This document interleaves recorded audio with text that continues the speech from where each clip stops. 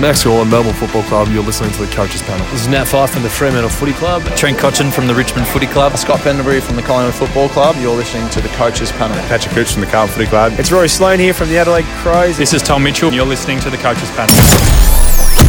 Hey friends, you got MJ from the Coaches Panel. I hope you're well and enjoying the 50 most relevant for the season of 2023. It's getting pretty close till we wrap up the 50. Number 13 today. In 2 weeks' time, it's all over, my friends. But really, it's not all over. The preseason is just getting into very serious territories. Number 13.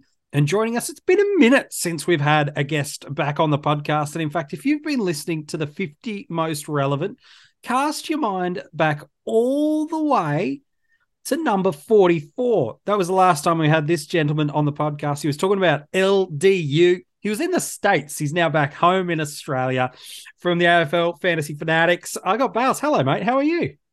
Good, thank you, MJ. Good to be back. As you said, it's been a minute. I didn't realise it's been so long since we chatted, but looking forward to talking about a certain player that we're about to chat from, spoiler from my Adelaide Crows. Oh, no, look out. Here we go. Too many crows on one podcast is always a dangerous thing, friends. 25 years of age.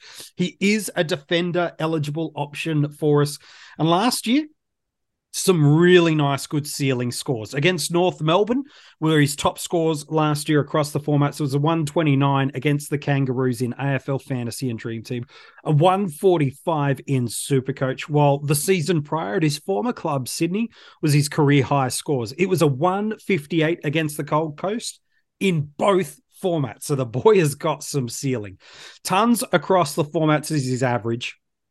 100.8 in AFL Fantasy and Dream Team means he'll set you back just a touch under 900k in AFL Fantasy and just a little bit over 910,000 in DT.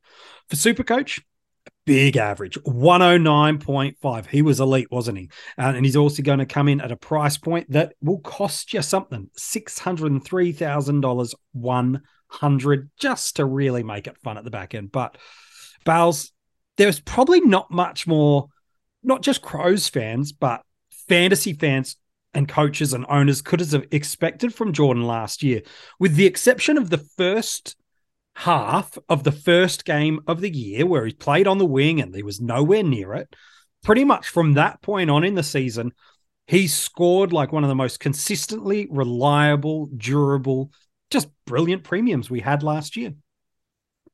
Yeah, 100%. As I said to you off camera, I was at the game with my mum and I was watching. I see this number 12 player. I'm like, who is that? I haven't hardly seen him. And then mum's like, that's Jordan Dawson. I thought, oh, crap, I forgot we even signed him. So, yeah, it was after that first half that he really started to build into his season. And I did like a little stat on my DT Talk article that I did him, the deck of DT, where I wrote about him. So from round 2 onwards, he averaged 106.5 from the game. So it just shows how much that first game, and the last games will take those 2 out from rounds 2 to round 22, how much better that he did. So he was just really consistent, wasn't he? And not only in AFL Fantasy, but with Supercoach, the kicking accurately and hitting his targets obviously made his scores a lot bigger. So averaging near that 110, right near those prems. Was he number 3 defender last year or number 4? Yeah, so he's the third.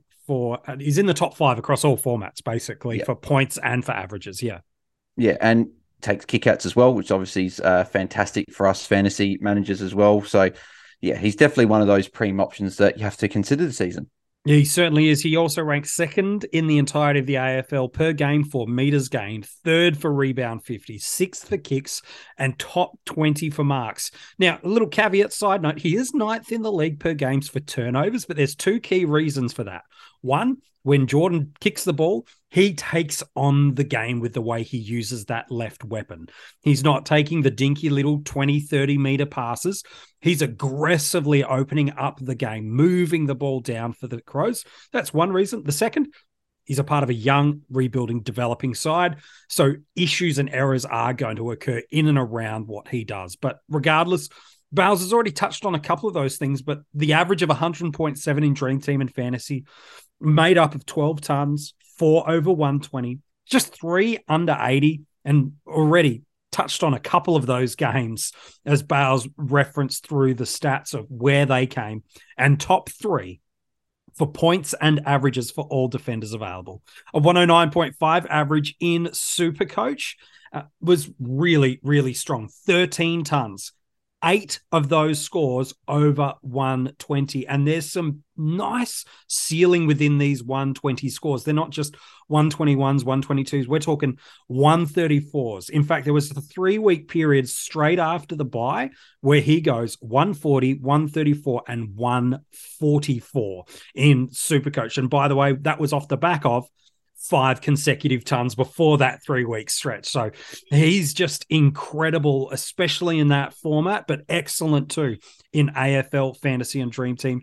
And just the one score, by the way, last year in Supercoach, where he failed to manage getting over the 80 marker. And that was in that final round of the year where Port really did destroy the Crows. The good news, I suppose, for us, Bales, is even though he's changed clubs just over the past 12 months ago now, we actually saw some of this fantasy scoring even when he was at Sydney too. So it's not like, oh, good player, bad team, therefore he's getting the ball. We saw him even at Sydney as they were rebuilding before in 2021. Good player in a young building team could still score well. So depending on what people believe the narrative will be for the Crows and their upward or maintaining their position on the AFL ladder, the fact he scored so well in 2021 should give some confidence, even more so to head into 2023. Yeah, that's right. And I was actually just getting up his 2021 averages. So in AFL Fantasy, he ended up averaging 88.8 and in Real Dream Team as well. And then Supercoach, he averaged 101.1. So he'd already had that little bit of a breakout in 2021, but then moving to the Crows took that to another level, went over 100 in both formats, as we mentioned before, or just a tick over 100 in AFL Fantasy and Dream Team, and then nearly 110 Supercoach. So he did make that jump, I think, because in being at Sydney, he was with Jake Lloyd.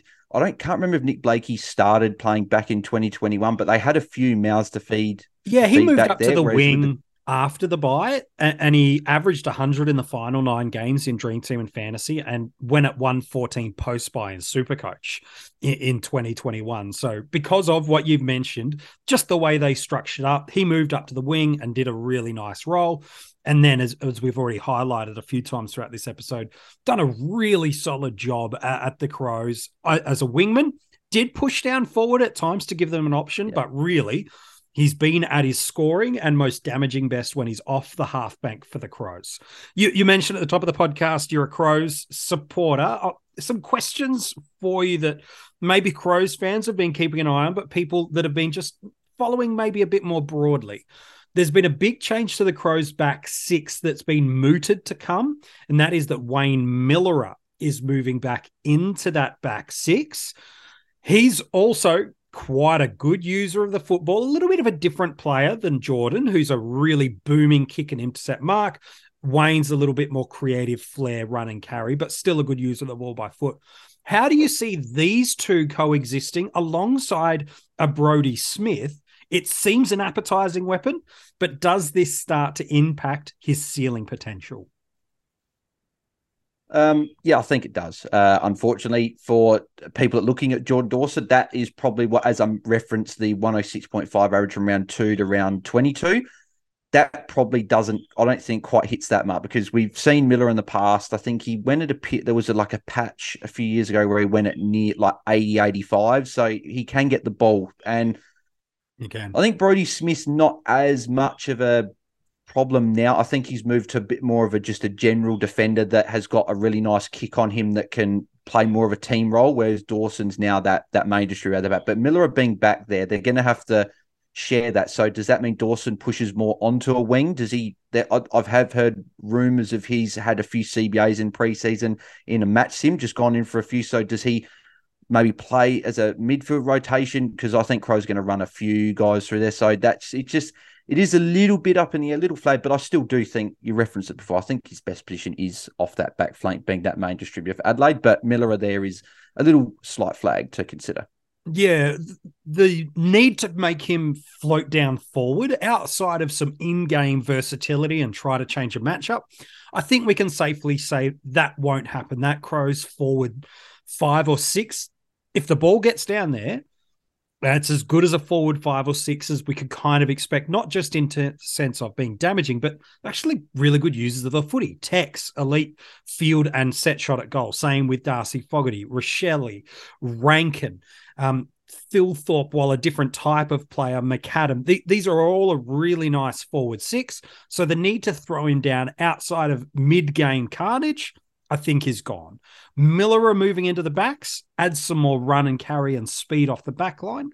And there is talk of Saligo moving less from the wing and starting to pick up more responsibility at centre bounces. The reason we mention all those is I think for the Crows' best chance of winning games and Dawson's best chance of delivering to the same level, because I don't know if there's much more he can get up to, and he doesn't have to do much more. Remember, we're talking about a player who is coming off an average of basically a 110 in Supercoach and a 101 in AFL Fantasy and Dream Team, and is a top 5 defender across the formats for us. So he doesn't have to ascend anymore. He just needs to hold and do what he does.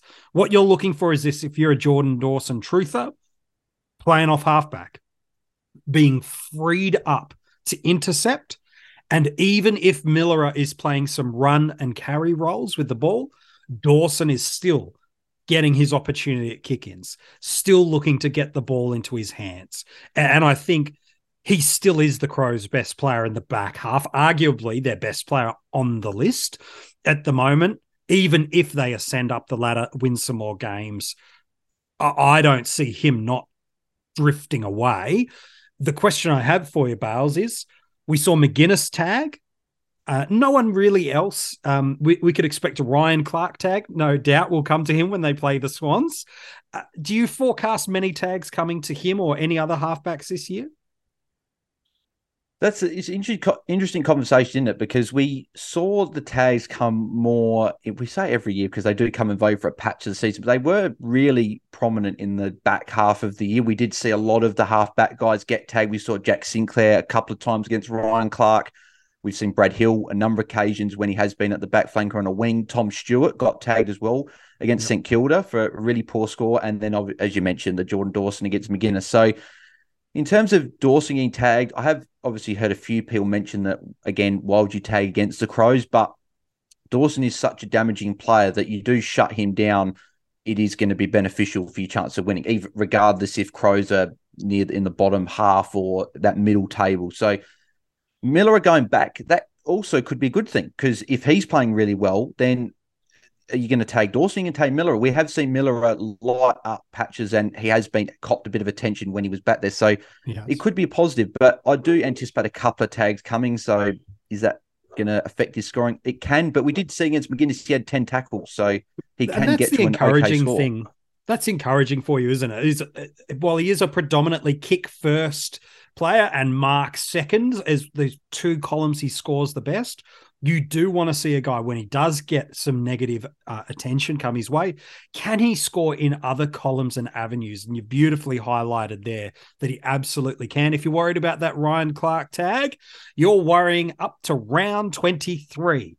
That is where it is. The second to last round of the year is when the Crows play the Swans. Other than that, you don't need to worry about it.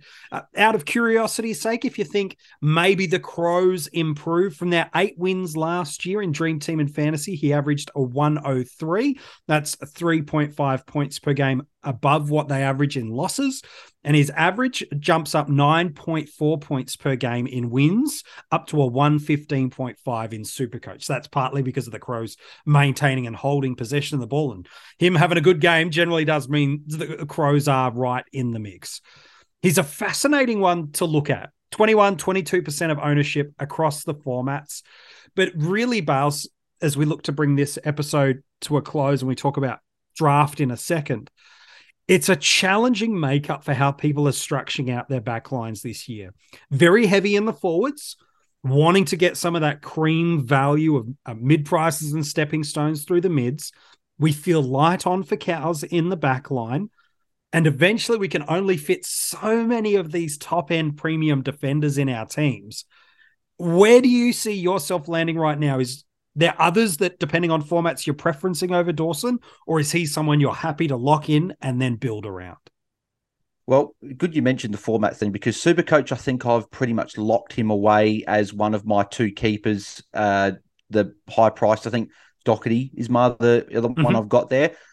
So I'm happy to lock him away. Supercoach, I do like to have a more guns rookies approach with a dabble with a few mid prices. But this year we do know we've got a lot of those mid prices. So maybe I've got to take maybe one less premium and another mid pricer. But in fantasy and dream team, that's where the conversation I think is a lot different, because there's a lot of those names that are about 150 odd K less. You've got your Nick Dacos, you've got Hayden Young, you've got Andrew McGrath that I haven't heard a lot of people speak about. And then you've even got Salem and Yo a bit cheaper. So can you fit him in and get a Doherty and then fit a few of the other guys? So I think Doherty for me is more locked into my side than Dawson. Dawson's currently my D2, but if I want to take a heck and get a Dacos in or a Young or something like that in, I may have to. It might be Dawson that has to come out. So he's probably in the squad of 35, 36 players I've got at the moment that are my real targets. But it is interesting. I'd be interested to see where you'd be landing with Dawson in your side.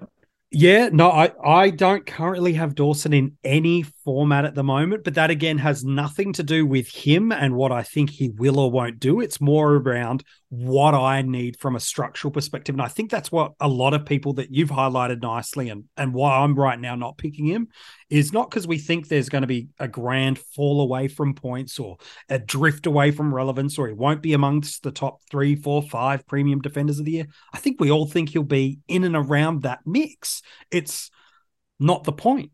The point is, how do I build this puzzle at the start of the year? What are the variations that I want to go with? And for some, they'll see a Doc and they'll go there. Others will see a Stewart and go, I like that early fixture. I like that buy structure of best 18. I'm jumping there. While others will see the value of Dacos, Young, and a bunch of others that you mentioned through there and go, I'll get him as an early upgrade. All of the processing is right. If you don't start Dawson, if you're not one of the under 25% that own him, that's okay. He's an upgrade target, but he's relevant because so many people own him at the start. So many people will be targeting him during the year, and he'll be around the mark. He showed last year he can go on stretches of runs of big tons. And if he starts the season like that, it's going to hurt watching that unfold if you're not an owner. Well, he also did show us sometimes he can go on runs and be good, but not quite crack the big 110 plus scores and punish you for not owning him. So he's a fascinating player to consider across the formats. Before we wrap up the podcast, Bales, let's talk about where he goes on draft day. D1 unquestionably. What round are we talking? Is it different but depending on the format for you? Which round are you happy to pick Jordan Dawson in?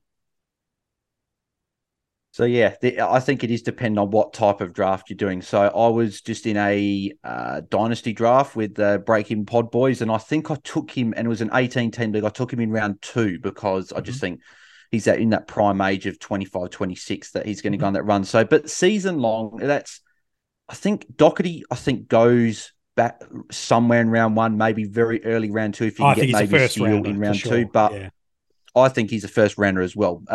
So does Dawson go round 2? Is there a defender running round 2 or round 3? I think it's going to depend on your runs, but I'd be happy taking him in round 2. If you've got if maybe a Dunkley, Taranto and Canelio, Rosie, those guys have gone already. If a forward run's gone really early, then you can probably take a Dawson, just go, I'm happy with the Goulden as my F1 and get Dawson as your D1 and be happy with that. But round 2, round 3, early round 3 would probably be where I'd be happy taking him, I think. Yes, I think in Supercoach we'll see him go earlier than in Dream Team and Fantasy, just because of that rewarding of the intercept marking, the elite kicking, the score involvements, these kind of elements. And I agree. I think in Supercoach we could start to see him drift into that second round. People will jump in the second round in Dream Team and Fantasy, and I don't think that's a wrong spot. The sweet spot you'd love to get him is the third round. Early third is kind of the dream, and you could just kind of hope that people get worried about, oh, the forwards are running off the board.